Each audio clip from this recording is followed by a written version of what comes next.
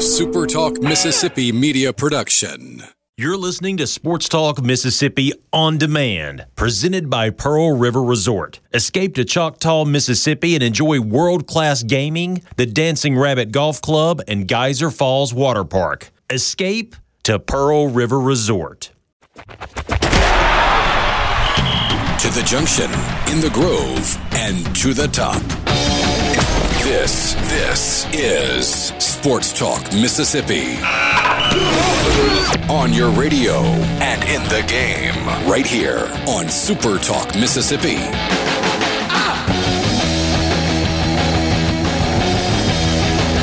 Hey, you remember when you woke up this morning and you looked outside and it was raining? And then you walked outside and it wasn't all that cold. It was like mid-50s, like just kind of, a little bit cooler than room temperature, but not bad. Well, here, if you, let's just say you got up at 6, you fast forward 9 hours, it's still raining, but now it's cold, too. Holy cow, the front that's moving through. I don't know what it's like in South Mississippi. I don't even know what it's like in Jackson today. Borky, you can help me out. Has it gotten cold in Jackson? Yeah, it's perpetually gotten colder. It started this morning, it was like in the 60s and not that bad, and then the rain came, and now you don't want to be outside right now. Yeah, it's gross outside in North Mississippi. Hey, good afternoon, everybody. Welcome to Sports Talk Mississippi, online at supertalk.fm, brought to you every day by Mississippi Land Bank. Online, mslandbank.com, Mississippi Land Bank, where they know the lay of the land. If you've got land financing needs of any kind, and you're in North Mississippi, well, let the folks at Mississippi Land Bank help, because that's what they do. They finance land. They don't just finance land. They finance the stuff that goes with land. Like, what good's a piece of land if you don't have a shop on it? Place to park your four-wheeler or your tractor, or just put your stuff, somewhere to leave your chainsaw locked up at night. Well, you can get the money that you need to build a shop or a cabin or a dream house, whatever it is. Mississippi Land Bank can help. You can find branch locations on their website. They're scattered all across North Mississippi. Mississippi Land Bank, where they know the lay of the land. You just heard Michael Borky's voice. Also, no Farm Bureau phone line today for these guys, although we've got some big stuff coming for you on the Farm Bureau phone line a little bit later. Brian Haydad? Hello. I'm not on. Are you not? I'm not on. I don't know what's happening here in this world. How about that? Try again. I don't know. There we go. Hey, technology. I pressed the wrong button. Had an Ole Miss engineer working on that one.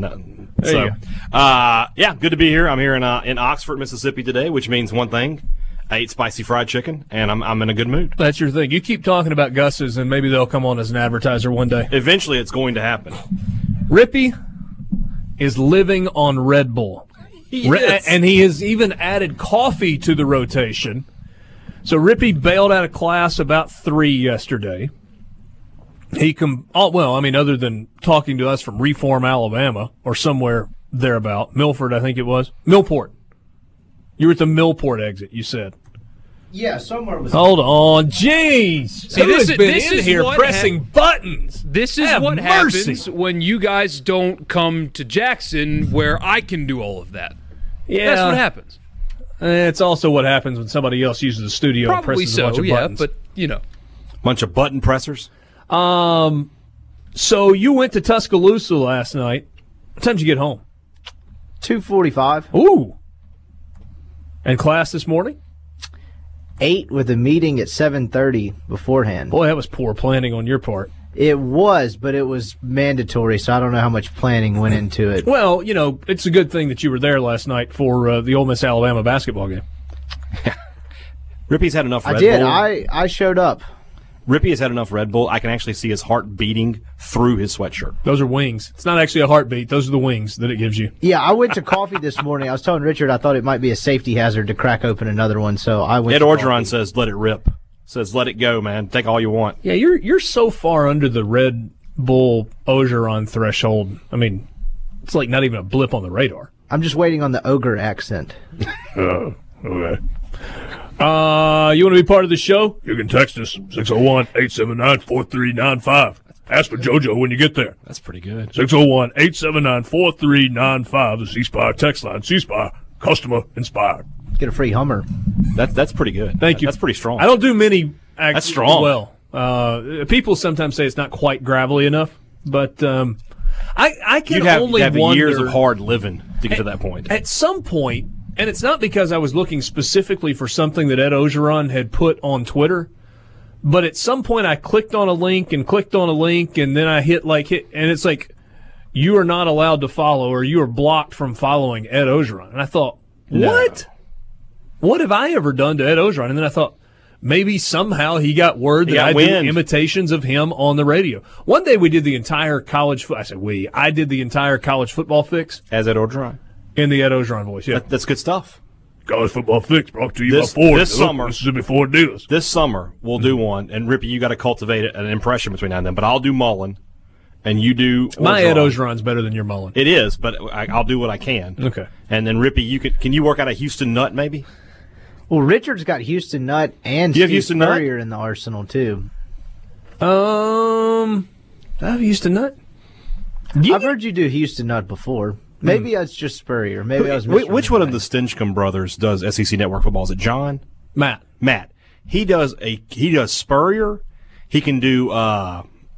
He can do Houston Nutt. He can do like four or five. My Spurrier's kind of limited to Michael Scarnicchia. That's pretty good though. Yeah. Got to get his quarterback, Scarnicchia.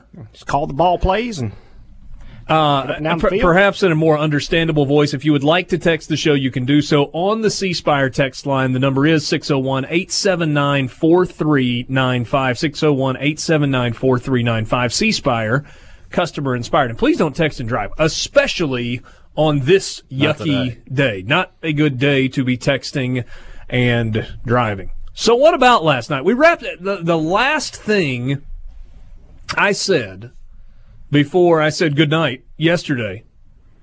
I said to you, well, hopefully tomorrow we'll be talking about a couple of wins, hoping that the wins would be for Mississippi State on the road in Lexington against Kentucky, and Ole Miss on the road in Tuscaloosa against Alabama. Well, if we want to talk about wins, we're going to have to do it from a little bit different angle than maybe we had hoped. Yeah. Ole Miss goes to T-Town, kind of, and just got drilled. Mississippi State trailed Kentucky by 3 at the half, right? No. Was it more than? It was a 3-point game late in the first half. Yeah, and State cut it to 2 in the second half, and that's when it got away from them. Yeah, I would say certainly got away from that. So you made a big deal yesterday about the starting lineup for Mississippi State. They posted the graphic. They showed who the starters were going to be on Twitter. And we're like, whoa, no Lamar Peters in the starting lineup. Turns out that was not intentional. Right, it was a clerical error, I guess we would call it. That basically Ben Howland said in postgame that an assistant had filled out the lineup card incorrectly, and their choices were go with the lineup that was in the card or take a technical foul to start the game. And so they decided to go ahead and start Reggie Perry, and that's how that came. How long before they subbed Lamar Peters? Was he like sitting at the scorer's table? No, at tip-off? They won a few possessions. Okay. Yeah. So that's not really the way you want to start the game, where you actually jot down a starting five that's not the starting five that you intend to run out on the floor. Yeah, just another case of a lapse of mental awareness by this basketball team. So I mean, that's not. I mean, I guess you're using team collectively. It starts from the top down, though. If the coaches aren't aware of what's happening, you can't really expect the players to be too much aware. And I go back to a week ago or 2 weeks ago where Q Weatherspoon told us in postgame that he thought that State was down 3 against Ole Miss, and that's why he went for 3 when State was really down 2. And, you think, how does that happen with a senior? Well, now you see it's happening with the coaching staff, too. That's not good. That's not good for Mississippi State. Late in the show yesterday, you began to get word of the Hall of Fame class for 2019, the ones that the baseball writers vote on.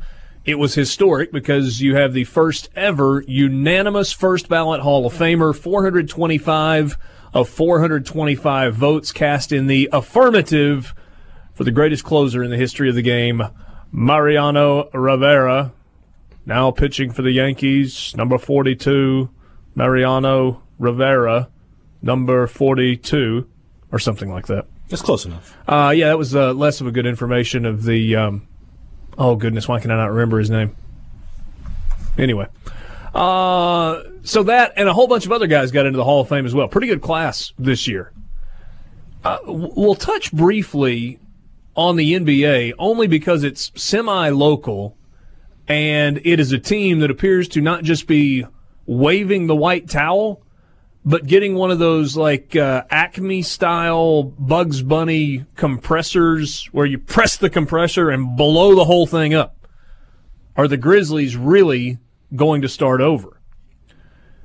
Our first college baseball guest of the season will join us, Teddy Cahill from Baseball America.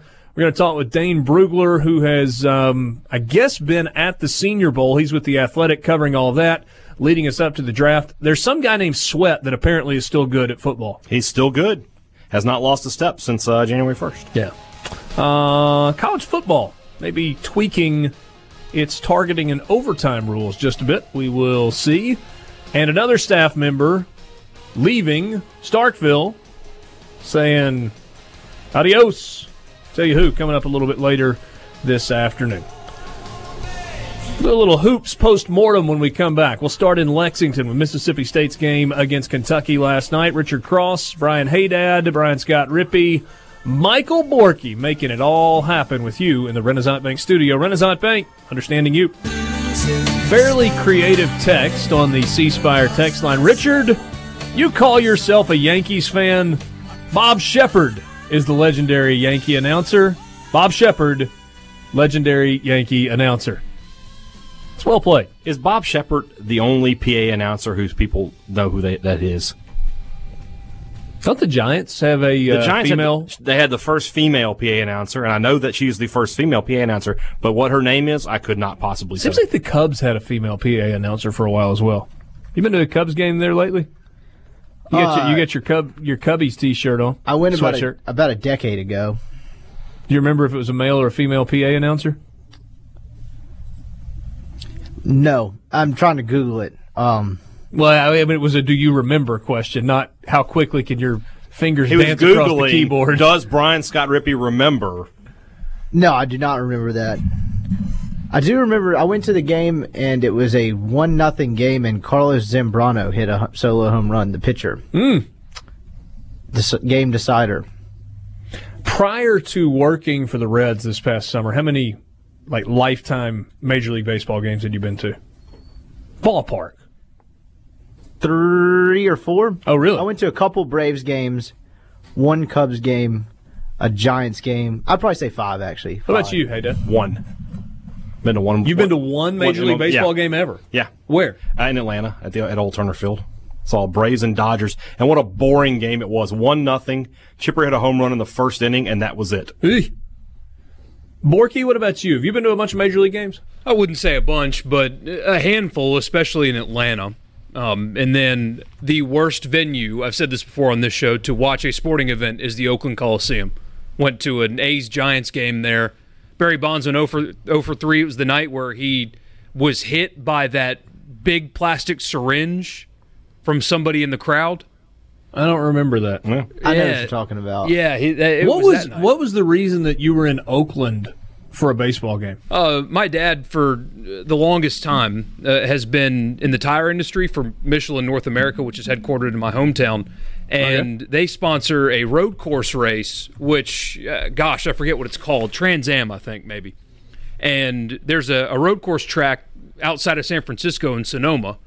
And NASCAR does 2 road courses a year. And immediately after the NASCAR race, this series, I think it's called Trans Am, which was sponsored by B.F. Goodrich, owned by Michelin. Long story short, Michelin went to a road course race and got to sit on top of the team trucks and stuff, and then we went to a baseball game and did the whole San Francisco touristy thing.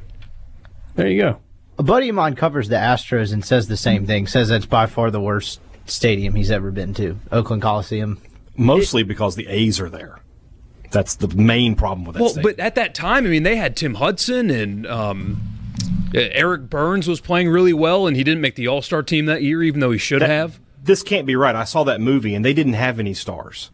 They had Chad Bradford and you remember Scott Hatteberg. You remember that little stretch of time where they had Hudson and Zito, and they were both really, really good? And don't leave Mark Mulder out of that either. Oh, yeah. Yeah, that Moneyball team, this is one of those things that drives me crazy. They make it like it was all these nobodies, right? They had those 3 guys, plus they had Miguel Tejada won the MVP that year. He had 47 home runs. Miggy. But it was after they got rid of Jason Giambi and a couple of those guys, right? It was right. Yeah. But they still had stars. And the movie never shows you those guys. Yeah. Well, because it doesn't fit the narrative. Well, you're right. I guess I've been to a bunch of Major League games, but I've got some really big landmark parks that I've not been to that have got to be checked off the list. You've been to Fenway? No, I've not been to Fenway. You've got to go to Fenway in full pinstripe regalia and get it on with those fans. You got to be ready to fight. Well, the next time I wear pinstripe regalia will be the first time. Not a Jersey guy. You need to wear a Jeter jersey. I'm not a Jersey guy. I got a buddy who's a lawyer down in Florida. He grew up in the Bronx. Big Yankees fan. He'll go. He'll watch your back. No, it's not about fighting somebody. I'm just not a Jersey guy. I'm just saying. You need to throw hands with Murph and Sully. Yeah, absolutely want to do those two, Wrigley and Fenway. Yeah. See, I've been to a game in Kansas City. Have you been to what is now Oracle Park in San Francisco? Oh, did they just rename it? They just renamed it, yeah. Yeah, went 2 years ago when Ole Miss played at Cal. Beautiful setting. Awesome. Oh, what a great Never been. ballpark. That's a bucket list place, obviously. I've been to Safeco in Seattle once. It was actually pretty cool. Yeah. That's not one I've been to. I have not been to Seattle, period. It's a place I want to check off the list somewhere along the way. So I've been to both St. Louis parks, both Atlanta parks. Camden Yards is fantastic. Went to a game at the old Metrodome. Oh, nice. Kind of sucks you out when you leave. Like the whole vacuum seal thing with the air pressure holding the... Yeah, anyway. Not that anybody cares about any of that. Let's talk some basketball. Although you might care more about where we've been to baseball games and thinking about where you've been to baseball games than thinking about how last night unfolded for Mississippi State and Ole Miss. So Rupp Arena, 21,000 and change last night. Kentucky pulls away at the end. They outscore Mississippi State 42-29 in the second half, and they win it by 21, 76-55. As far as scores go, only 2 guys in double figures for Mississippi State. Q Weatherspoon had 19 and 5 rebounds, and Tyson Carter had 11 points in the game as well. Reggie Perry had 8 and 8. Mm-hmm. State shoots 31% from the field for the game. Yeah. They were 19 of 61. And go ahead with that 3-point number there. You know you want to say it. 3 of 20. Ooh. 15%. That's bad. Hey, they did go 14 of 18 from the free throw line, though. That's one of those numbers. Normally when you play at Rupp, you just expect, it's sort of like playing at Alabama, right? In football, you just expect the fouls to go against you. It didn't in this case. The fouls were pretty even. But State's 3-point shooting was atrocious. There was an interesting stat last night that I guess it's Carl Ravitch had, and he said that State was 22-2 in games where Tyson Carter had gone into double figures. Oh, really? No, obviously 22-3 at this point, because really Q Weatherspoon was the only one who showed up. If you look at the normal starting lineup, the 2 Weatherspoon brothers, Holman, Adu, and Peters, you got outside of Q, you got 13 points total. Holman and Adu scored no points on 0 of 2 shooting, all Holman. Adu didn't get a shot off. He'd had 3 turnovers, though. Holman fouled out of the game. State's front court gave them nothing, at least the starting front court. Now, how does your center not get a shot off? Not get a shot off because he turns the ball over every time they pass it to him, basically. Okay. I sort of keep track of that because Peters is great about driving the lane and dumping the ball off to Adu in perfect position is to lay it up or dunk it, and every time it goes off his hands. The one time it didn't go off his hands last night, they called a foul on somebody fouling Peters, so that it didn't count. That was the one time he caught the ball. Now, State's freshmen didn't have a great shooting night. They were a combined 3 of 16, but they combined for, 13 points and 21 rebounds. Woodard had 13 rebounds in the game last night. I got to be honest, the way in 17 minutes. Yeah, the way Holman and Adu have played the past few weeks, it might be time to make a switch here and let those 2 guys get some more minutes because they provide energy, they're playing hard, and Adu and Holman just aren't right now. Yeah, Adu gets 25 minutes, Holman gets 20 minutes. To your point a second ago, they combined to go 0 of 2. Those 2 field goal attempts were from behind the arc. They combined for 5 rebounds and no points with 3 turnovers. That's an insane number from your starting power forward and center. No points and 5 rebounds on 2 shot attempts. On the Kentucky side of things, kind of a quiet night from a scoring standpoint for Reed Travis, their big guy inside, 5 points, but he did have 12 rebounds. 21 points last night from P.J. Washington, 18 from Tyler Hero, including 3 of 3 from behind the arc. Kentucky didn't just, light it up, but they were really efficient. 44% shooting from the field, 50% from behind the arc, and +7 on the boards. 15 offensive rebounds for Kentucky. Interestingly enough, also 15 offensive rebounds for Mississippi State. State had opportunities. They missed 3 or 4 shots in the first half at point-blank range that could have cut, like you said. They were down 8 at the end of the first half, but they could have easily been down 3 or 2. And then it was the same sort of situation that State had a year ago, where they're 3 of 20, but not all of those shots were bad looks. They missed some wide-open chances. And that's the frustrating part. It's because they had been making those shots for the most part. They're shooting 38% from three-point range for the season. They'd had a great shooting night against Florida, but these last 2 games now, they are 8 of 39 from back behind the arc, Vanderbilt and Kentucky. And that's a trend that cannot continue if State wants to be a tournament team. Yeah, and, coming up next, Auburn is in Starkville on Saturday. Somebody's going 2-4. You want to talk about 2 desperate teams. Somebody's going to be 2-4 at the end of that game. Both teams in the top 25. 2 of the top 4 teams in the conference preseason predicted. One of them's going to be 2-4 on Saturday. That's tough. From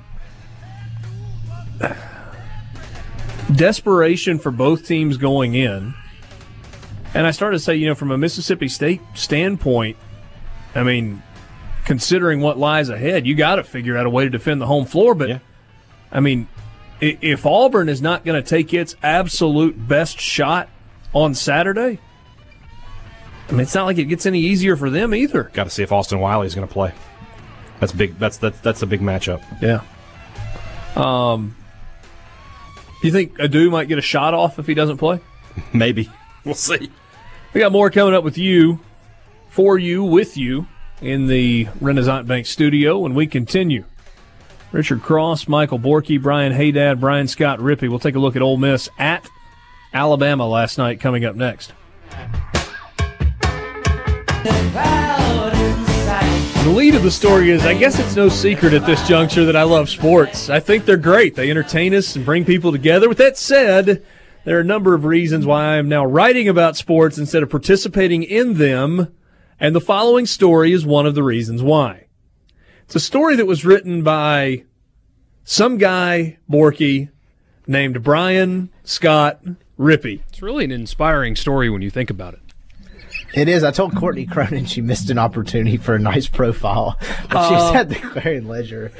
I'm going to read two more sentences, and then I'm going to allow Brian Scott Rippey to pick up the story on why last night was a reminder of a special day in his life. And if you can play the music from The Natural behind this, that would be fantastic. Here we go. First off, there are a number of physical limitations that hinder me from being an athlete. I'm a generous 5'6" if I'm wearing the world's longest baseball spikes. My last 40-yard dash time was somewhere north of 7, and I'm maybe 145 pounds with rocks stuffed in my pants. And so there was something that happened last night at Coleman Coliseum, Rippey, that brought this special day back to life for you. Yeah, so at the end of the game, Ole Miss is getting boat raced, and the Alabama student section starts chanting for Lawson Schaefer, which was a kid. He's bigger than me, but comparatively similar in stature on the end of the bench, compared to the rest of the team. And they start chanting his name, and then he gets in the game, and they go nuts as if they just won a national title. They start urging him to jack up shots. He didn't get the shot. The difference was I delivered for the people. He was not able to. Okay, so this was in high school? This was in high school. Senior year? Yes. I played basketball for 1 year. I was awful. And so what would happen was my friends in the student section would get up in the stands. And, we were pretty good that year. So, when the athletically gifted kids, would, kick the crap out of some other team, when it was 30, 40-point range, the chants would start. Rippey. Pretty much. Rippey. And so one game it actually worked, and I got in. And I had about 6 minutes of garbage time just to, let it fly.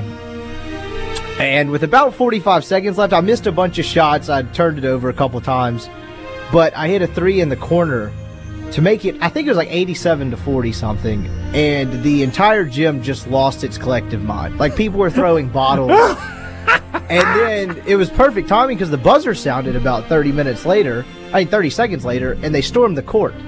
So, like, I'm getting, like, picked up and stuff, and I was like, this is awful. So I, like, ran into the locker room pretty embarrassed, and then I look around, and, like, some of the away fans are kind of standing up clapping. So this is weird. So I go into the locker room, kind of like shower and change clothes, and I come back out. I was going to talk to my parents, like, go home, school night, whatever. And I kind of start hearing people talking behind me, and then I kind of like finally get the idea of going, what's going on here? Because, you know, you hear, like, that was good to see, that was pretty cool. Like, I'm normal. I'm just not good at sports. So, like, there was a disconnect. They thought you were disabled. Yes, in some form or another.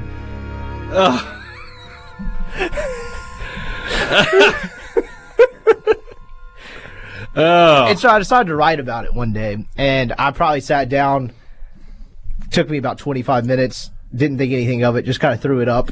Do you think we could republish this story with permission from its author at supertalk.fm? I mean, yes. Yes, I know you're the author. That's why I asked. Make it happen, yeah. That's great. Hey, Borky, is this something that you think people might like to read? Especially now. I mean, if only there was a way. Is there a way to autoplay The Natural when you click on the link to read the story? We can do that, and Hoosiers, you know there the is. music from Hoosiers. Yeah, we got to do basketball. It's got to be It's got to be Hoosiers. I wish we could go back now and do the Hoosiers music, but oh well. 74-53, Bama wins over Ole Miss last night, and Lawson Schaefer plays at the end for Alabama. Also, Avery Johnson Jr., you remember 2 years ago when he was a starter for Alabama? Didn't play, did he? I mean, might have played at the end. And he played. He ended up getting 14 minutes last night. He doesn't play anymore. It's because Alabama has recruited well, and they've got players now. Yeah, they have recruited well, haven't they? Rippy, I guess maybe start with your impressions from last night. You saw it in person. What'd you see? What'd you think? It was a weird. I don't want to say weird vibe, but you had the pregame dust-up where both teams so both teams kind of met towards the far side of the floor at midcourt, kind of the classic, nothing actually happens, you jump up and down, hold me back, bro, type of deal. And it started with...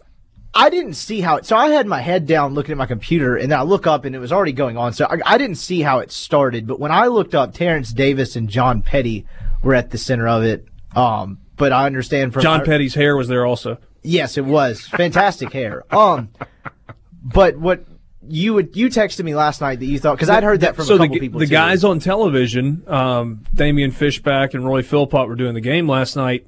This was kind of the open to the show when it first came on. They showed the video of it and said it's not the walk on, but the freshman from Canton, who wasn't even dressed out last night, who kind of started it all and kind of may have sparked Alabama. It seemed like a little bit of a stretch on that, but, whatever. I thought Alabama looked big on the floor. Dante Hall plays like he's possessed. I don't know why Dante Hall doesn't play that way every game. Galen Smith is huge, and he finished with 10 points. And to me, that was the biggest thing. We talked about how Dominic Olejniczak he's been better defensively really than people thought he was going to be, and last night was an altogether different story. Yeah, so that's what I was kind of getting at, is you had that pregame dust-up, and then one team kind of harnessed that and brought it in the game, and the other team, that's pretty much all the emotional energy they spent the entire night. And, yeah, I mean... You asked Kermit about that afterward. I did. I said, do you think the team played with too much emotion and didn't handle it well? And I was really referring to Terrence Davis getting the third technical foul with a minute 35 in the first half, because it's obviously not controlling your emotions well. And he had a great quote. It was, I didn't see any emotion. They said something happened in warm-ups or something. With the way we played tonight, if a fight broke out, God Almighty, we'd had to have had a lot of emergency people to help our guys, because we would have lost the fight too. I promise you that. He was not happy. I went back and watched the video that you posted as well. That was verbatim. Yeah. Kermit Davis postgame. He was spot on. C Spire text line from, let's see, this is from Larry. The Rebels won't win many more games with one player in double figures with 10 points and shooting 50% from the free throw line as a team. Larry, I don't think you're going to find anyone that will disagree with you. No. On that sentiment. In reality, there probably won't be many games on the remaining schedule for Ole Miss where only one player scores in double figures with 10 points and they shoot 50% from the line. So I don't know that you have to, throw in the towel for the entire season at this point. They can get, 7 guys with 9 points, maybe. Yeah, maybe. Yeah, that's a lot of points. It was just kind of a perfect storm. It was Ole Miss played really badly, really didn't show up, and then Alabama coming off a really frustrating loss in a game they thought they probably had a good chance to win at Tennessee, really desperate for a win, and they played like it. They were the aggressor. Avery Johnson said at one point after the game, he said we had 5 guys on the floor for a loose ball at one time. He said, I haven't seen that since I've been at Alabama. Is it possible that that's the best game that Alabama has played this year? I haven't watched a ton of Alabama, but if they've played a better game, kind of start to finish, yeah, I would be a little surprised. Alabama did not shoot it particularly well. They were 38.5% from the field, 32% from behind the arc, but they had 20 offensive rebounds and won the overall rebounding back and forth by 12, 44-32. And the other stat I mentioned to you, because as I was keeping up with it, was points off of turnovers. Yeah. I saw it. It was one point. It was 23-1. I don't know how it finished. And that's largely a result. It was a lot of live ball turnovers, which obviously that leads to easy transition baskets. You particularly can't do that on the road because it gets the crowd going. That's kind of how momentum starts swinging on live ball turnovers as opposed to – because, you'd rather sling the ball out of the gym because they have to, inbound it back and you can get back and set on defense. But when you're throwing it away and losing the handle on it and they're kind of running off in transition with the guards that they have, it's a poor combination. Let's see. Alabama had 23 points off of 16 Ole Miss turnovers and had 22nd chance points in the game. So when you're not shooting well, there's a recipe to win right there. Points off of turnovers and second chance points, Alabama outscores Ole Miss 43-14. Not a recipe for success. Alabama's got Baylor on the road coming up this weekend as part of the SEC Big 12 Challenge. Ole Miss hosts Iowa State. Iowa State's pretty good. So that's a big one. We'll see if Ole Miss is able to bounce back on Saturday. More coming up with you in the Renaissance Bank studio.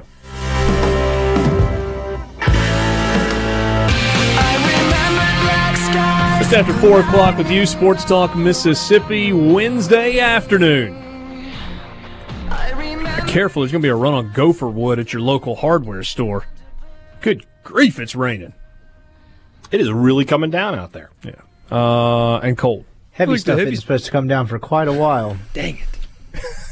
Is that where you're going at, boy? Yeah, but he was going with the accent. You just went straight Rippy voice. Oh, I would have butchered the accent. I wasn't even going to try. Let's hear it, Borky. Oh, it's too late. Oh, you put him on the spot he's now. so sad. He's not going to back away. Yeah, it's one of those things where you work up the courage to do an accent on the radio, and then once that courage is taken away from you, you can't just get it right back. You got to just jump right in, man. Don't be afraid. You want to be a part of the conversation, you can. 601-879-4395.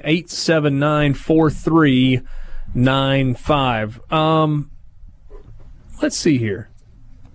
C-Spire text line. C-Spire, customer inspired. We're home and I eaten $1 soup bowl. Much hungry, better soon. What? I'll have what he's having. He's having $1 soup bowl. We do get Hold on a second. Text line. Let me read this verbatim. Okie dokie. We, the letter R, home in I eaten $1 soup bowl, period. Much hungry, period. Better soon. No punctuation. Sure. Buddy, have a drink. Thank you for the text. I do Appreciate love you the listening. occasional accidental text to your wife that come to us thing that You happens. think that's what that is? I don't know about that one.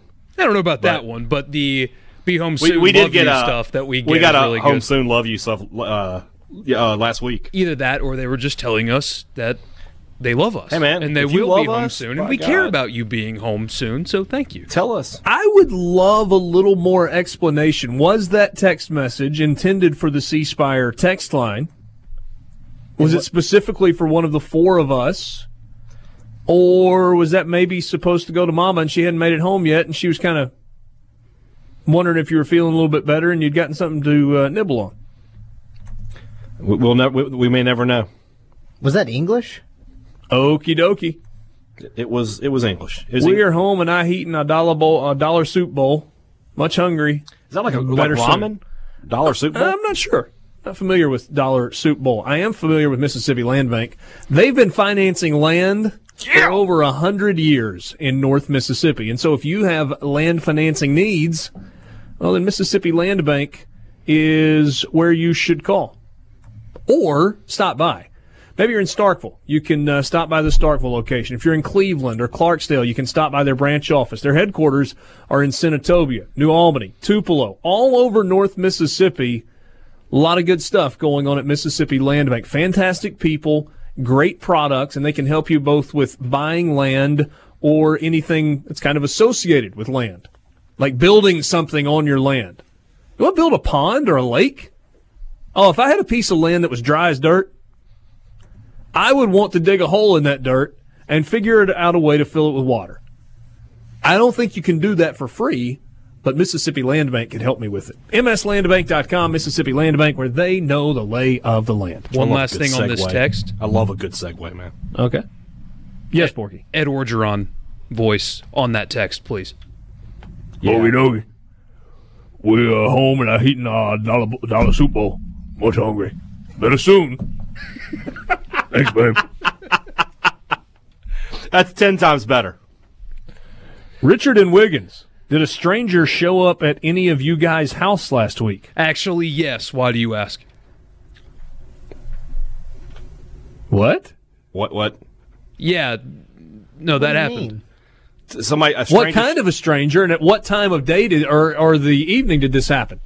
What? It was in midday when I was home for lunch, and somebody rang the doorbell, and I opened the door, and they looked at me and said, "Oh, sorry, I think I'm in the wrong place," got in their car and left. I just assumed it was somebody scouting for like a home invasion, but may have just been Richard.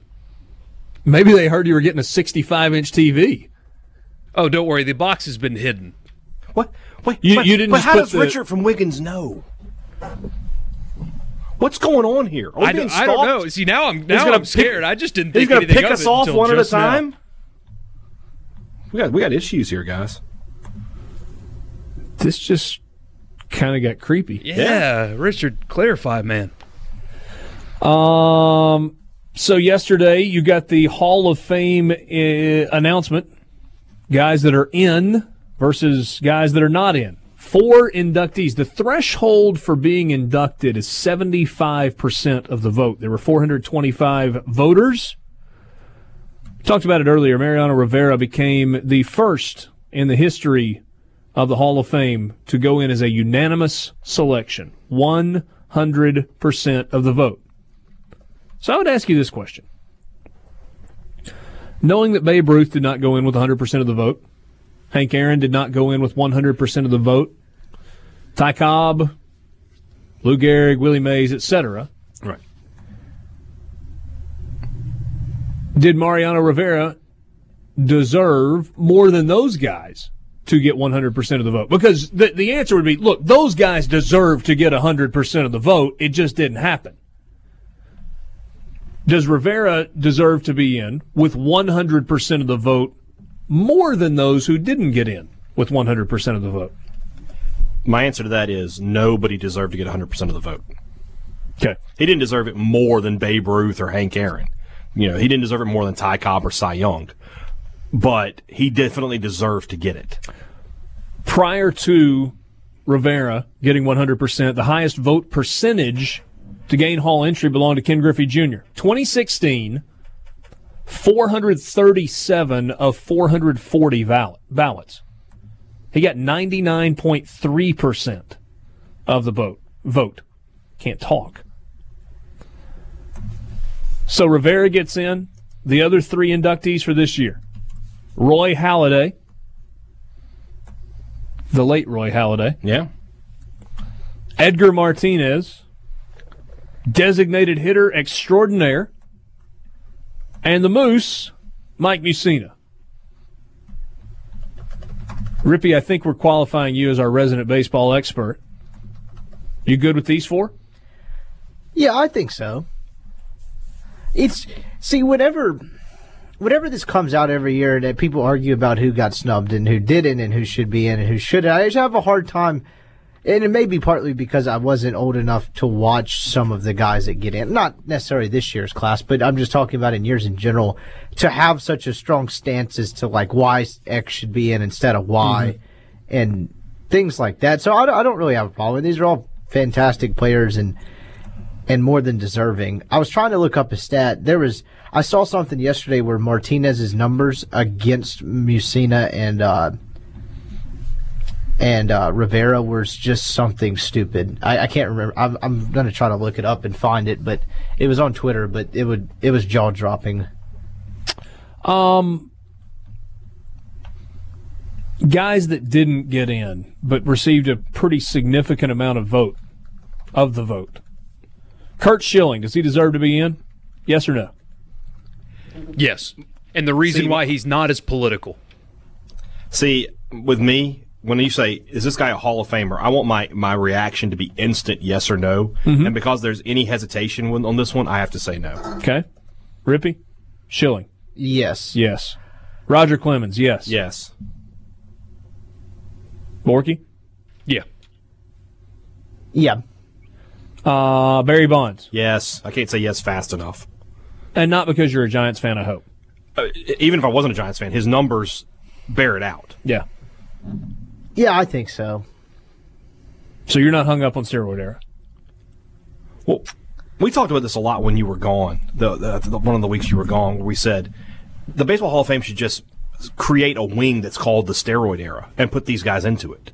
Or just realize that the people going to visit have brains. Yeah. And they know what was going on in the There's game all that at that time. There's You saw it happen with your own eyes. Yeah. It counts. Yeah. It's like the idea of taking a banner down at Memphis saying that John Calipari led Memphis to a Final Four. Nope, no he didn't. We took the banner down. Yeah, I'm pretty sure I saw him blow that lead against Kansas. So, it happened. We got a text here from the 601. Pete Rose. That's a different. Is it different for you? I just it's can't not. today. It's not necessarily the just the betting on baseball. It's the things that happened afterward.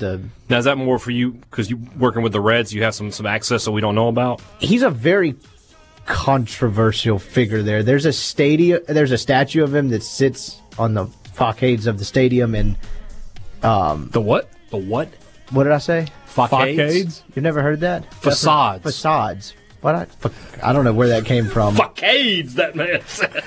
It's been a long day. That's what the word Get another Red facade Bull and should Rippy, say. man. Anyway, very controversial figure. That's been a long day. I didn't even know what I just said. Larry Walker, yes or no? No. No. Omar Vizquel.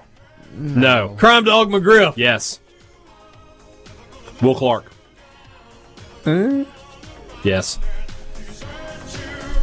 Jeff Kent. No. Dale Murphy. Nah. Oh. Yeah, I mean, I Yes. think yes, but you're 2 home runs short of 400. You did it to yourself. More coming up in the Renaissance Bank studio. All right, let me give you a little sample of the C Spire text line. This is interesting. Lucas asked about Will Clark. Ethan says Pete Rose should be in. Another question about Pete Rose. Tim in Tupelo says Crime Dog for sure. Something about U.S. soccer. There's an I'm still laughing. You guys are funny. And then there's the one guy who said, Richard, you may be a nice guy, but you come across as being a donkey when you make fun of the fellow speakers on the radio. You're the only guy that wasn't laughing at that, by the way. We were all laughing about it. I was laughing. I think Teddy Cahill would have laughed about it as well. Baseball America, Teddy Cahill does a great job covering the game that is very, very close to being here. 3 weeks from this Friday, Teddy, it's currently 41 degrees and raining in Oxford. Sounds like baseball weather, right? Absolutely. Oh, goodness. Are we in for a fantastic season this year? And obviously I'm kind of coming at that question with a little bit of an SEC angle because that's where we are. But what about nationally? Yeah, I mean, I think that we're looking at a pretty fun year. I mean, down in the state of Mississippi, for sure. I mean, you're looking at Mississippi State coming off of an Omaha appearance, and there's a lot of excitement for a lot of reasons around that program. Ole Miss is returning a lot as well, and what Southern Miss has built has become. They've become the powerhouse of Conference USA. And then nationally, I think this is going to be an interesting year because, you look at it, and the last couple of years I felt like there have been a kind of a defined, top echelon. And this year it feels a little more wide open. Last year, Florida and Oregon State were kind of the clear-cut 1 and 2, and they'd separated themselves a little bit from the pack. And I feel like going into this year, there are a lot more teams kind of vying to be in that top tier. You mentioned Southern Miss, and of all the polls that have come out so far, I think it was Baseball America is the only one that had them in the top 25. I tend to agree with you, if for no other reason because of what Scott Berry's teams do on a year-in, year-out basis. What did you see specifically with regard to Southern Miss that you thought was the reason to have them in that top 25 group? I mean, I think it starts with Matt Wallner. They have a bona fide superstar, Matt Wallner, who can impact the game in so many different ways. I mean, just when you look at his hitting, and then you throw in the fact that they're probably going to have to use him on the mound a little bit more. And I think that what they've proven over the years is that they're just a really consistent program. And, yeah, I know they have to replace a couple superstars, Nick Sandlin and Luke Reynolds. But I think that they've earned the trust that they're going to have the talent there to reload, and that as the best team in Conference USA, that by the end of the year they're probably going to be a team that's in the top 25. So I think it starts with Matt Wallner. They do have an older team in general. They do have to replace a couple of those big guys, like I mentioned. But I think when they have the experience on the roster that they do, and a superstar in the middle of the lineup, I think that's a great place to build a team. Teddy Cahill from Baseball America on your radio. Teddy, let's rewind to September for a second. I remember, like most of the college baseball community, being shocked when the Pat Casey news came out that he was stepping down, retiring as the Oregon State baseball coach. And because we're kind of sitting in the middle of college football or the start of college football, it's one of those things that kind of grabs your attention and then it just kind of gets pushed to the back burner. Was there ever any more backstory that came out as to why he retired coming off of a national championship, pretty good team coming back? No, and I mean, I don't think there is one, to be honest. Pat's talked to a few people, since then, and basically he's just saying that, he, going into the fall practice, didn't feel like he didn't have the fire that he needed, and that he's always said that if he's not 100% committed, he doesn't want to do it. And, because he demands that his players be 100% committed, and he can't ask them to do something that he can't do. And I think that, given all that happened over the last couple of years, I think that took a lot out of him. I can only imagine that once you get to the top of the heap, it becomes a little harder to say, okay, now we're starting at the bottom again. Let's go. And so I think all that you think the Luke Heimlich story really took a toll? I think that over the last few years that was hard on him. Absolutely. I mean, that was something that, he had to deal with all the time that, really for a year, kind of took a lot of helium, around that program. It ate up, or a lot of oxygen. It ate up around that program. Just so much of what people talked about with Oregon State was that. And so I think, that was all a part of it. And he's been doing this for a really long time, is the other thing. He's been there more than 20 years now. So I think it's hard. And then they also do have that kind of unique provision in that he can come back at the end of the season. So a lot of people are looking to see, what his thoughts are going to be on that, come May. And it'll be interesting to see how all that plays out. But I don't think there was any one triggering factor. I think it was just a kind of an accumulation of 20-plus years of being a head coach and how difficult that is in this day and age. It's like a sabbatical. Maybe. Essentially, yes. It's quite possible that's what this ends up being. Teddy, Brian Haydad here. Let's go inside the state and look at Mississippi State. A team coming off of a great postseason run. They didn't have a great regular season, but they got hot at the right time. And now this year, I'm seeing them sort of consistently top 15 or so. Do you like where Mississippi State is as a program, and what are they lacking that keep them out of maybe the SEC race with Vanderbilt and LSU at the top? I do like where they are. I mean, I think that anytime you start with Jake Mangum and Ethan Small, those are 52 really great places to start. As for why they're a cut below the SEC favorites, I would say that there's some uncertainty on the mound to an extent. They do have some pieces to replace there, like Connor Pilkington. You have Spencer Price coming back from injury. What's that going to look like exactly? And, as good as last year finished, and I know that last year was a tumultuous season, but they still went 15-15 in the SEC, and that lost some pieces. So I think that there's a little bit of a talent gap maybe between LSU and Vanderbilt and Mississippi State. Just when you look at premium draft prospects, they aren't quite there as much in Mississippi State right now. Maybe JT Ginn can start changing that a little bit, but he is just a freshman. So I think all those things together kind of work against them. And then you also have the uncertainty of a first-year head coach, and I think Chris Lemonis will do a fine job down there. I think he's a really good coach, but this is his first season in Starkville. It's his first season in the SEC, and there are going to be some growing pains, and I don't think they're going to be overly significant, but when you compare him to Paul Maneri and Tim Corbin or Kevin O'Sullivan, it is a little different. Up the road a little bit in Oxford, pretty loaded lineup coming back. Some questions maybe on the pitching staff just because it's a different location or a different rotation than what Ole Miss had a year ago, and certainly not a new face with Mike Bianco going into his 19th season, 19th or 20th season. Yeah, I mean, he's the longest tenured coach in the league. I'm pretty sure it's pretty impressive.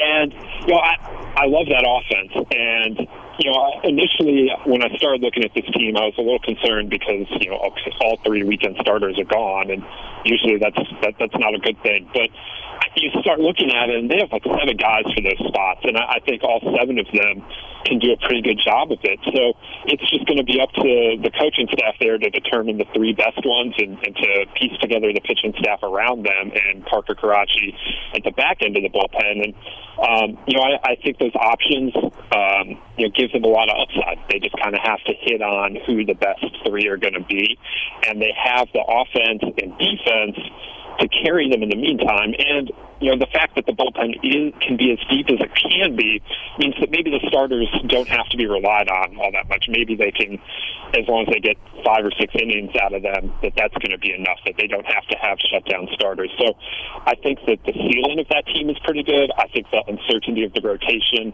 will work itself out over the first few weeks, but that is something to watch, especially the first month or so of the season. Teddy, we asked this question yesterday on the show when we were talking about your rankings. What do you think, what's the record that's going to win the SEC this year?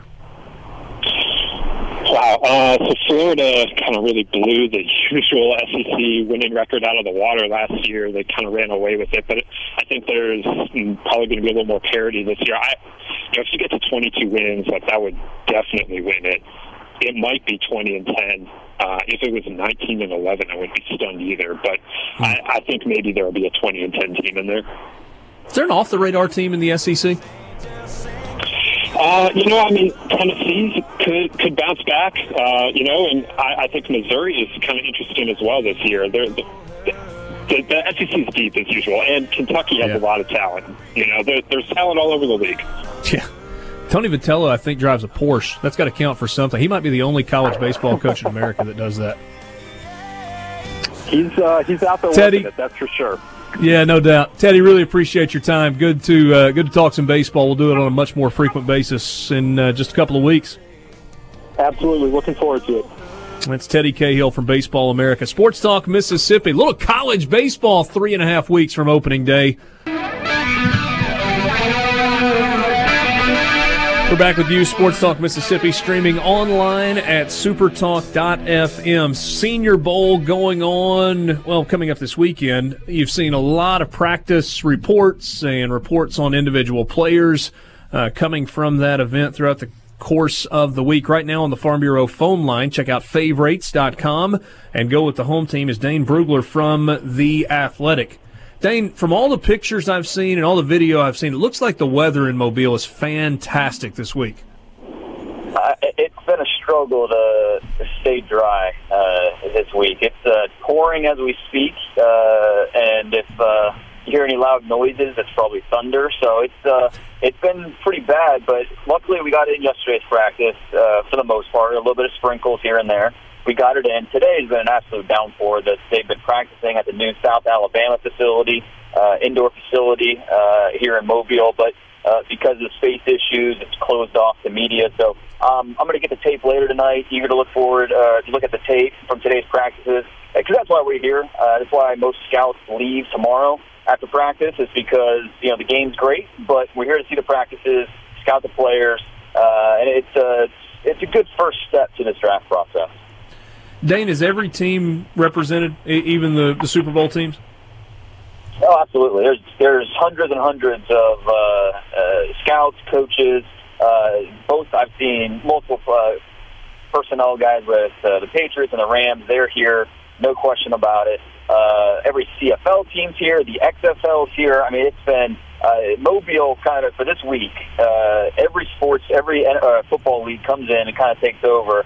It's highlighted by the NFL, and it's a fun week. It's a chance to look at these guys. There's over 100 college prospects here at the Senior Bowl who are open for a chance. Some of them, your Montez Sweats are looking at the first round pick, but then you have some other guys who are just trying to get drafted or trying to get noticed by a team. So it's a job interview. That's how a lot of these players have to look at it, and this is a great way to audition for teams. All the reports that we've seen, you mentioned his name, Montez Sweat, has just been dominant in practice. Have you seen anything from him this week that you didn't anticipate seeing? No, I wouldn't say that because, look, we have 2 years, obviously, of tape to watch Montez Sweat in the SEC, and, 2 years of double-digit sacks, 2 years of him being just a terror off the edge, using that length, that body flexibility, that core power to either go around tackles or go through them. We've seen him do both here at practice in Mobile. I think that, he became a better run defender this year. I think we saw that on tape, and that's not something here during practice that, you can necessarily simulate. That's something that we'll see in the game. But for the one-on-ones, the practice reps, he's looked terrific. I thought the first step for Montez was the weigh-ins. He's listed around 245. Was he going to be closer to 240? Was he closer to 250? Because we know he has that lean frame, where he's got muscle definition, but he's not really bulky. So does he have room to get bigger? Would he hit the 250 mark? And he came in at 252, which I think was a good weight for him. But also the 35 and 5/8 inch arms. That length is really why Montez Sweat looked at as the first-round pick. Not only does he have the length, he understands how to use it to his advantage, and that's why we're looking at this first round of pass rushers being such a strong group. Included in that is Montez Sweat. Hey, Dane, Brian, hey, Dad. We all know about Montez Sweat, Jeff Simmons, are likely to be first-round picks out of Mississippi State. When I talked to you back in October, we talked about Jonathan Abram and Elton Jenkins. They're both there, although Abram's not practicing. Where are those guys standing right now as far as where they'll fall in the draft? Well, I thought Jenkins was definitely one of the winners day one of practice. He moved well, strong. The grip strength is outstanding. So he showed the lower body, the mirror. He showed the upper body where he could control, sustain, and then toss you. So I thought he held himself up really well. I think he is, for some teams, I think he's going to be in a top 40, top 50 mix. And then for some other teams, he might be just outside of that.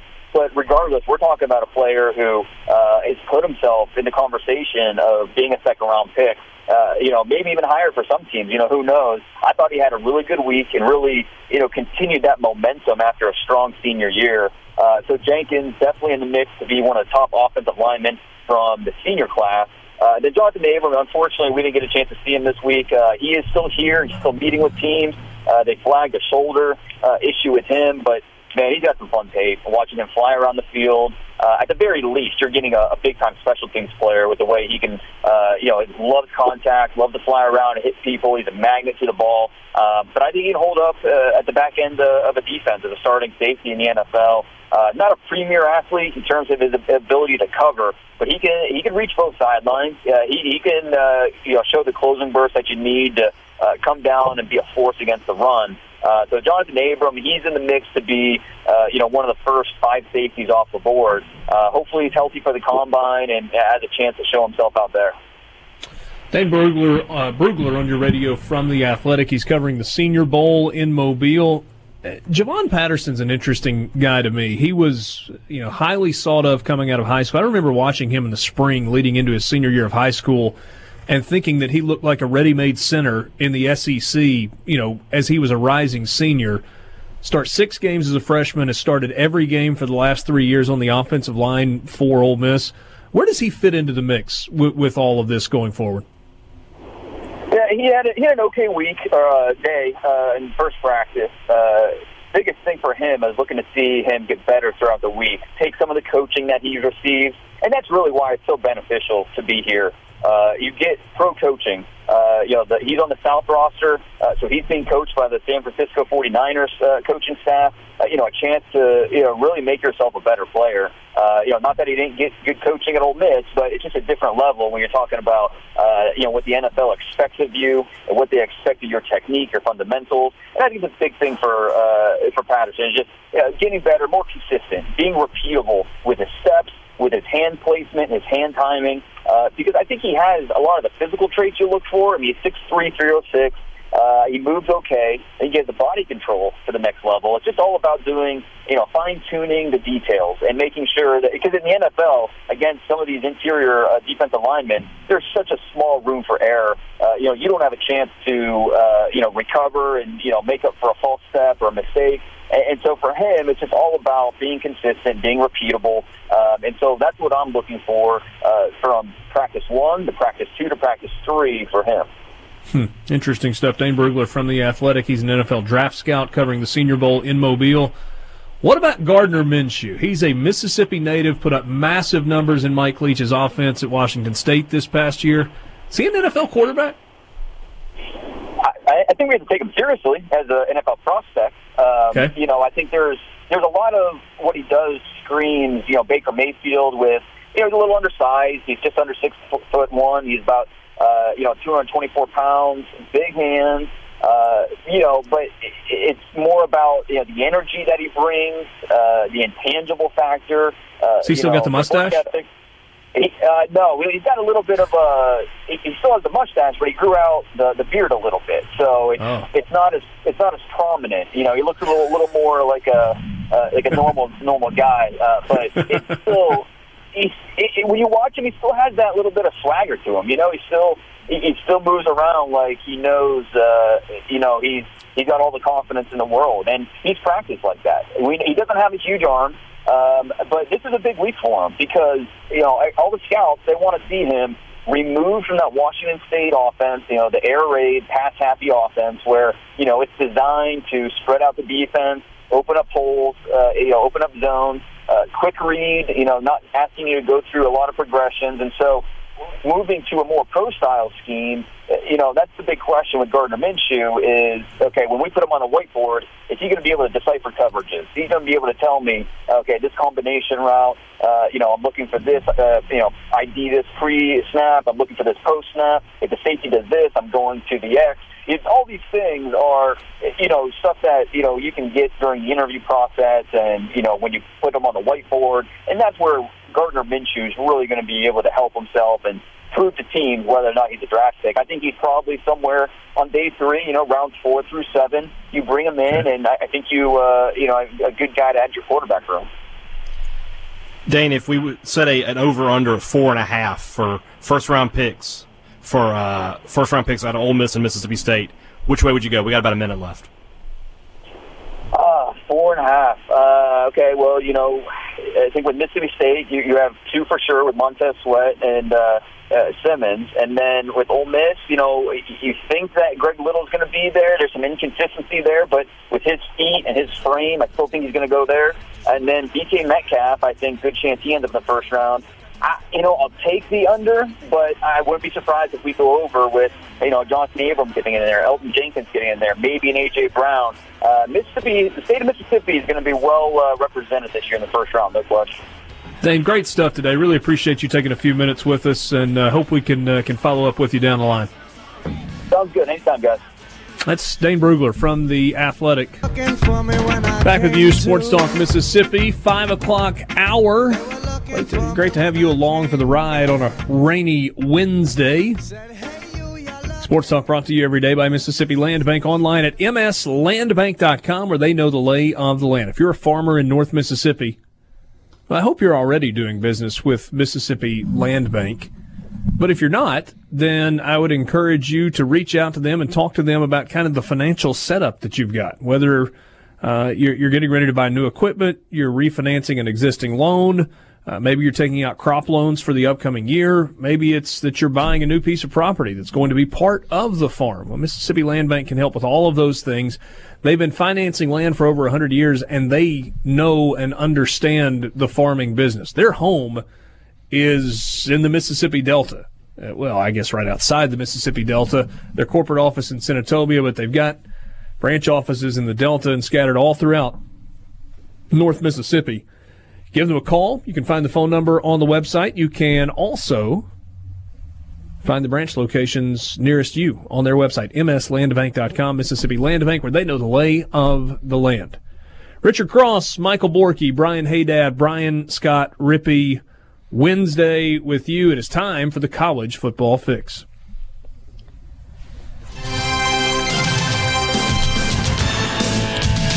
College Football Fix driven by Ford and your local Mississippi Ford dealers. You can drive a Ford today or tomorrow or the next day by going to your Mississippi Ford dealer. Test drive whatever it is that you like. Is it the Explorer or the Expedition? Maybe it's the F-150, the best-selling truck in America for 43 straight years.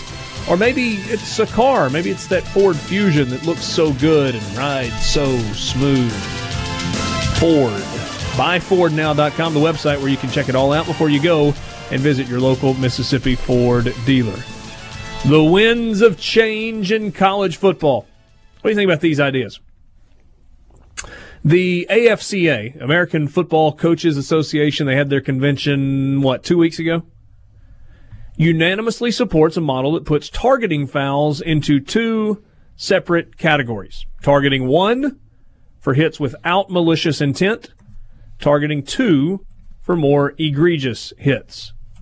A targeting 1 penalty would carry a 15-yard foul with no ejection or no suspension. Targeting 2 would result in automatic ejection and possible suspension. Shane Lyons is the chair of the Football Oversight Committee. Said the way targeting is called on the field and the way it's reviewed in the replay booth are also put up for further discussion and review. The committee recommended further study by the Rules Committee when they met in February. Let's press pause right there. Is this something that we're all in favor of? I like the concept, but I remember when we tried this with face masks, and they tried to have tiers of face masks, and it lasted like 2 years, and now it's it's back to everything's a 15-yard penalty. So, I mean, if they're going to commit to it and they're really going to make a go of it, sure, because it does need to occur this way. There are some times when targeting it just can't be avoided. It just physically cannot, versus the guys when somebody just goes in head first. So I'm in favor of it, but we'll see if it can actually work. Yeah, you wonder how consistently it'll end up getting called. But like you said, there are some instances where you can tell on replay when it looks malicious versus it just kind of happening, given kind of the angles the two guys were going at. So, I mean, generally I like it. I just don't know, how doable do y'all think it is to police it accurately, if that's even the right word? What do you think, Borky? It should be relatively easy to enforce. There is going to be some gray area, but even though it wasn't even called, since it was the national championship game, everybody's eyes was on that one particular play where Trevor Lawrence dropped his head. Alabama defender hit him in the head, and people were losing their minds because it wasn't targeting. In those kind of situations, even though I still don't think it should be 15 yards at all, having that wiggle room for a bang-bang ill intent, the offensive player adjusts his target after the defender sizes him up kind of play is so much better than the current setup, because a player getting suspended for a half or for the rest of a game or getting ejected from a game on hits that happen in a split second, that are not malicious, that are just the happenings of football, I think is just dead wrong. And this should have been the setup from the beginning.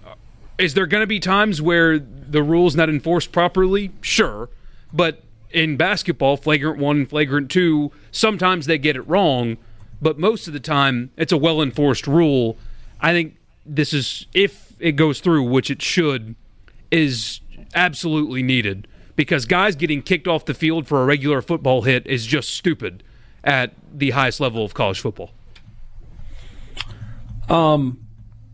Devin White would have been eligible for the entire Alabama game. Yeah.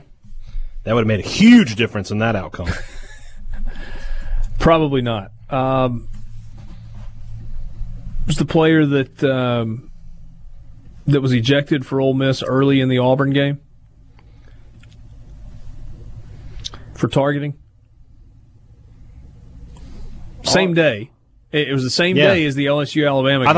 I thought the Auburn player had it reversed. Yeah, that's right. That's right. It was an Auburn player. And it was initially called targeting, but reversed, even though it looked like clear targeting in that instance, if I'm not mistaken. But but you might be right. Wasn't there one on the other end of the field where it didn't necessarily look like targeting, but someone from Ole Miss got ejected? I don't know. I remember. Was that against A&M? No, it was definitely Auburn, because they happened on the same side of the sideline, but on opposite ends of the field. I don't know. But it happens far too often. Yeah.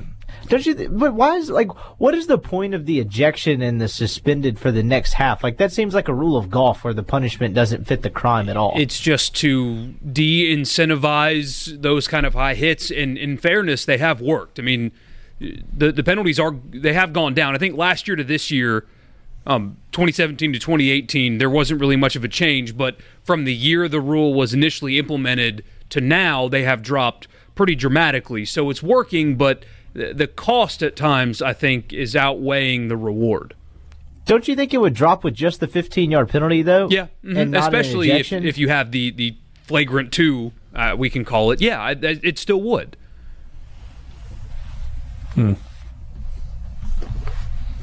It feels like this is something that's gaining traction. Yeah, oh yeah. And that we're going to see a shift toward. What about changes to overtime? Shane Lyons, the same guy, Football Oversight Committee chairman, said that overtime is something that the committee wants the Rules Committee to study further in the wake of the 7 overtime game between LSU and Texas A&M. Though only a handful of games went beyond a few overtimes during the 18th season, Lyons said player safety is the forefront of any possible tweaks to the overtime format. You know the rules. He said any change would rule out allowing games to end in a tie. The question is, are there things we can tweak in the overtime that could possibly shorten the length? Do you leave it the same? Do you automatically have to go for 2? Even after your first touchdown for both teams? What are things to potentially lessen overtime? No kickers. You can't kick a field goal. You can't kick an extra point. You got to go for 2, and you got to score a touchdown. Back them up 15 yards. Start at the 40 instead of the 25. I just have a little bit of a problem with altering scoring opportunities. See, Well, I you've mean, played 60 minutes of football. I now get we're that. going to play a hybrid version of football I to get that. determine a Well, winner. you started doing that after the third overtime anyway. You don't allow them to kick extra points anymore. Yeah, but it's still a football play. Yeah, I mean, I get that. But Taking a field goal I'm just saying, opportunity it's 4th out of and the 6. game. You gotta have to go for it. But that would immediately lessen the amount of overtimes, I think. Any other changes you'd like to see? It appears as if nobody can be happy with whatever the current overtime rules are, regardless That's of true. the sport. That's I what mean, college nobody is- can be happy about anything. Isn't colleges pretty good, though? Yes, it's better than the pros. People got mad about the coin toss deal this weekend. Wouldn't it be kind of cool if it was the XFL rules instead of a coin toss? Well, how Go out about there and get this? the ball? Yes, big fan of that. In the What did they NFL, do? They put the ball at the 50, and it was just a sprint to whoever got the ball. From each goal line? Yeah, right? from each goal line. Whoever got the ball they won the toss. Can you imagine, like, Gronk and somebody doing that? The problem was that Well, is but Gronk wouldn't we'll get have there. we'll have targeting on the coin toss though. Guys will be trying to spear each other down there. What were you saying, Borky? just you'd be surprised. People are up in arms about the coin toss thing, but actually in the NFL, the team that has to kick in overtime wins more than the team that receives the overtime kickoff. Whatever college overtime rule they change, here's one they have to change. They have to stop telling us the rules of college overtime, unless they change them again. But I want that rule changed. Yeah, we started doing that in 1994. 1997 was the Seven? first year of college overtime, and here we are. Here are the rules, like we don't know them. Yeah. Some interesting discussion with regard to transfers as well. Coaches don't like this free-for-all transfer stuff, and they sure don't like the idea of letting guys out of December early letters of intent that are signed just because a coach leaves and goes somewhere else. That's right. This was the American Football Coaches Association. Sports Talk Mississippi, Wednesday afternoon. Cross, Borky, Rippey, and Haydad. Glad to have you along. Of course, the 3 Ole Miss guys are first. Shut up. Jeez. What? Borky writes, it's almost become a daily segment at this point. Mississippi State loses another football staff member. Just get on the wagon, buddy. What's going on? Well, I don't think it's anything because these guys are leaving for, in my opinion, better jobs. You've had one guy go from Mississippi State to Alabama, and now this is the second guy going to the NFL. Anthony Paroli, who was with Bruce Arians out in Arizona. Now Bruce Arians is back in the game as the head coach of the Tampa Bay Buccaneers. Paroli is going to reunite with him in Tampa Bay. And so MSU down a strength and conditioning coach, which is super exciting because when you get a new strength and conditioning coach, Richard, as you know, They yell a lot. well, not only that, man, you are just working so much harder than you worked the year before. When you get a new strength and conditioning coach, that guy is doing some innovative stuff that's never been seen before. And you won't believe what the old coach was letting them get away with. So, if you could change strength and conditioning coaches every year, you would have a super team in like 5 years. The old coach that got called up to the NFL. It's unbelievable. The stuff that was just going on under his watch. You know, sometimes you do see a change. Yeah, But to try, but it's not in one if year. that claim is made, It's made on every message board in America. if that claim is made with what this Mississippi State team just was, I mean, disappointing maybe, Yeah, but they were physically imposing. yeah, they were. So let's just now maybe if there's a mental toughness piece to this. That could be. I don't think that's it. I think it's just wishful thinking for message board fans. But that said, State is in the market for a new strength and conditioning coach, and we'll see where that takes us. You know, Moorhead. You going to apply for that? All right, guys, what we're going to do is watch me and do the opposite, and you're going to be in fantastic shape. Well, I mean, you don't have to do it to coach it. Yeah, if you get it, just mandate that all the players wear their T-shirts a half size smaller, so it looks like A you're lot of getting the schmediums. results. A lot of immediately. schmediums and malarges. It's probably half the battle. Do they make a half size smaller for you? Don't think so. Especially not with these arms. That's a 1T. Oh, come on now. See, I was just being playful, and then you just took it a step farther. He called me a loser on Monday, by God. No, I just put you on my list. Yeah, talk smack. Now I'm here. What are you going to do? Borky, are you still mad about that? No, I've moved on to Pelicans basketball, which is equally as depressing. But You haven't really moved on then. You've just gone from bad to worse. hey, they got good Anthony Davis news today, at least. It's not 4 weeks. It's just 1.5. Hey. So they can make their run to be the 8th seed and get smoked by the Warriors in 4 games in the playoffs. On a kind of putting a bow on the whole strength coach thing, there's not like a hot board for strength coaches, is Yeah, there? there's not. I mean, and I don't even really know. Like, I mean, this is something that a coach usually hires based on familiarity Yeah. and relationship. yeah, I mean, if you told me that State's hiring a wide receivers coach from, I'm trying to think who has, Alabama. Let's just use it as an example. I know Josh Gaddis is at Michigan now, but you're going to be like, okay, Alabama had great wide receivers. Sure, sounds good. But, when you're talking about a strength coach, I mean, Can you go get Iowa's wide receivers coach or No, strength coach. I'd put The in a- answer is no. You I'd can't. put in a call. The answer is no. You cannot. Do you know who it is? That was not a reference. That was not a shot. I didn't even think about the fact that Iowa was the opponent in the bowl game. Yeah. Had nothing to do with that. Do It's you the know- highest paid strength coach in America. Oh, is it? Okay, I didn't know. Yeah. I So didn't what? know that. He makes more than Scott Cochran does. Yeah. At, Well, I mean, maybe it's changed. I'm about to say, but he has had the reputation. that's the as other thing. being- I can't be the strength coach. I don't want to be the guy jumping up and down for 4 quarters. I can't do that. Like physically, I cannot. That could be the first exercise maybe it I would- implement. maybe though this would you've be got to good for you. pick me up for 4 quarters. You got to. If you can pick me up for 4 quarters, that's a good start. Maybe this would be good for you all the way around. So you're saying I could lose some weight, get in the gym. I did not say that you could lose some weight. I just said it would be Richard, good you for got to get all over around. the sensitivity you have about my. I'm not sensitive about it. It's okay to make fun of it. Iowa strength coach Chris Doyle, highest paid strength coach in America, gets a raise to $725,000. Is it Doyle or O'Doyle? That'd be funnier if it's O'Doyle. It's Doyle. Dang. I was hoping it was O'Doyle. $725,000 a year to yell at guys about lifting weights. I mean, they're guys, Okay, that's not fair. I know those guys do. they're doing more, but yeah, that's more than a lot of. I mean, their defensive and offensive coordinators not making that. Head coaches put a lot of value on that position, not because of lifting weights and running sprints and being in condition for the fourth quarter, but because that's the guy that has the ability to kind of oversee your team when, air quotes, by rule, you're not allowed to watch them. They have complete control of them for about 3 months that the head coach can't. So yeah, the strength coach. I mean, the relationship has to be. He's got to be somebody who connects with the players. I'll give you an example. Matt Bayless, who was at MSU when Mullen first started, beloved by the players to the point where my friend Chad Bumpus, who just took a job with Austin Peay and Mark Hudspeth, his Twitter handle for a while was "I'm Bayless Made." I mean, he loved Matt Bayless, and they had a great relationship, and that means that those guys are buying into the program and they're doing what has to be done. Whereas if you have a guy who doesn't connect, the guys will get in there and work, but are they going to work any harder than they have to at that point? Maybe not.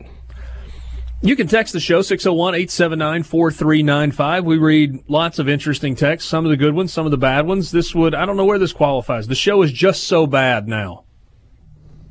Thanks. Oh, well. It must really say something, though, if the show's that bad and you're still listening. So thanks for being a listener, and we'll try to entertain you. Somebody points out that Jay Hobson doesn't make as much as the Iowa strength and conditioning That's coach. crazy. Sports Talk Mississippi Twitter feed at Sports Talk MISS. Let's circle back to basketball for a moment. We talked about the fact earlier today that both Mississippi State and Ole Miss lost. The metric that we're using this year to measure teams and how good they are is the net rankings. You know about that by now. I feel like from time to time it's good to point out what that means, because you hear quadrant 1, quadrant 2, net this, RPI that, and you're like, okay, what does that really mean? Well, the net ranking has a bunch of factors that go into coming up with the number that the computer spit out.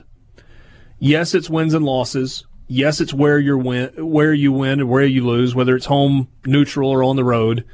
Yes, it's the ranking of the team that you're playing, but offensive and defensive efficiency are part of that as well.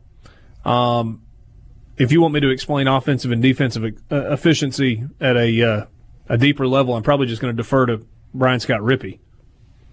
You can explain offensive efficiency, right? I'll give it a stab. Do I have to do it right now? Yeah, go ahead. You don't have to put up a facade. God. Just if you don't know, just tell us, Basically, it's shooting percentages divided by number of possessions with factoring in margin of victory. There are other components that go into it as well. The interesting thing about offensive efficiency with regard to the net formula is that the scoring margin is capped at 10. So you don't get any more credit for beating somebody by 30 than you do beating them by 10. Right. You remember that we had that incident in the non-conference with Ben Howland where he was yelling at his team up 9 to score again so they could get that 10-point margin of victory. I forgot about that. Yeah. Yeah. I forget who it was against. Maybe Wofford? I don't remember. So as far as SEC teams go, all 14 are 120 or better. Tennessee at 4, Kentucky at 8, LSU at 12, Auburn at 25, and that's after their loss last night to South Carolina. Mississippi State is now at 30 after their loss last night to Kentucky. Ole Miss is at 32 after their loss last night to Alabama. Florida 36, Alabama 42. They're climbing. Missouri at 75, Arkansas 82, Vanderbilt 87. Arkansas and Vanderbilt are slipping. South Carolina climbing big time. They jumped 12 spots to number 100 after their win last night. They will go on the road to face Oklahoma State. I don't know where Oklahoma State is. That's part of the SEC Big 12 Challenge. Oklahoma State's like 8-10 going into a game tonight with Oklahoma. So that's bedlam. But the relative strength of the Big 12 is so good. They have like 7 There's 72 players. They kicked 3 guys off the team a couple weeks ago. They are 72 in the net rankings. Okay. Right behind Davidson. So that could be a good win for South Carolina, at least as of right now, if they get that win on the road. Isn't every win sort of a good win for them because everybody's going to be ahead of them? Yeah. I mean, everybody in the SEC is. Yeah, you're going. And we're just saying, like with Oklahoma State. So every game you were asking earlier, what do they have to do? Every game for them is an opportunity to climb in the rankings, at least for a few more weeks until maybe they can get into the 80s or the 70s. So I'm doing the South Carolina-Oklahoma State game on Saturday on ESPNU, I think it is. And I was working on some stuff for Oklahoma State earlier today. Normally when I kind of build my spotter board or cheat sheet, whatever you want to call it, I've got like 15 slots on there. And usually I do 10 that are like in a bolder type, a little bit bigger so I can put more information, and then smaller font for some guys at the end of the bench. There are a total of 9 names on Oklahoma State's chart that I've got. Yeah. That's all they've got on their roster. Kicked 3 guys off, had open tryouts, walk-on tryouts last week, had 50 guys show up for it. And I think they picked 6 to be like on the practice squad. Tough times in Stillwater. Orca.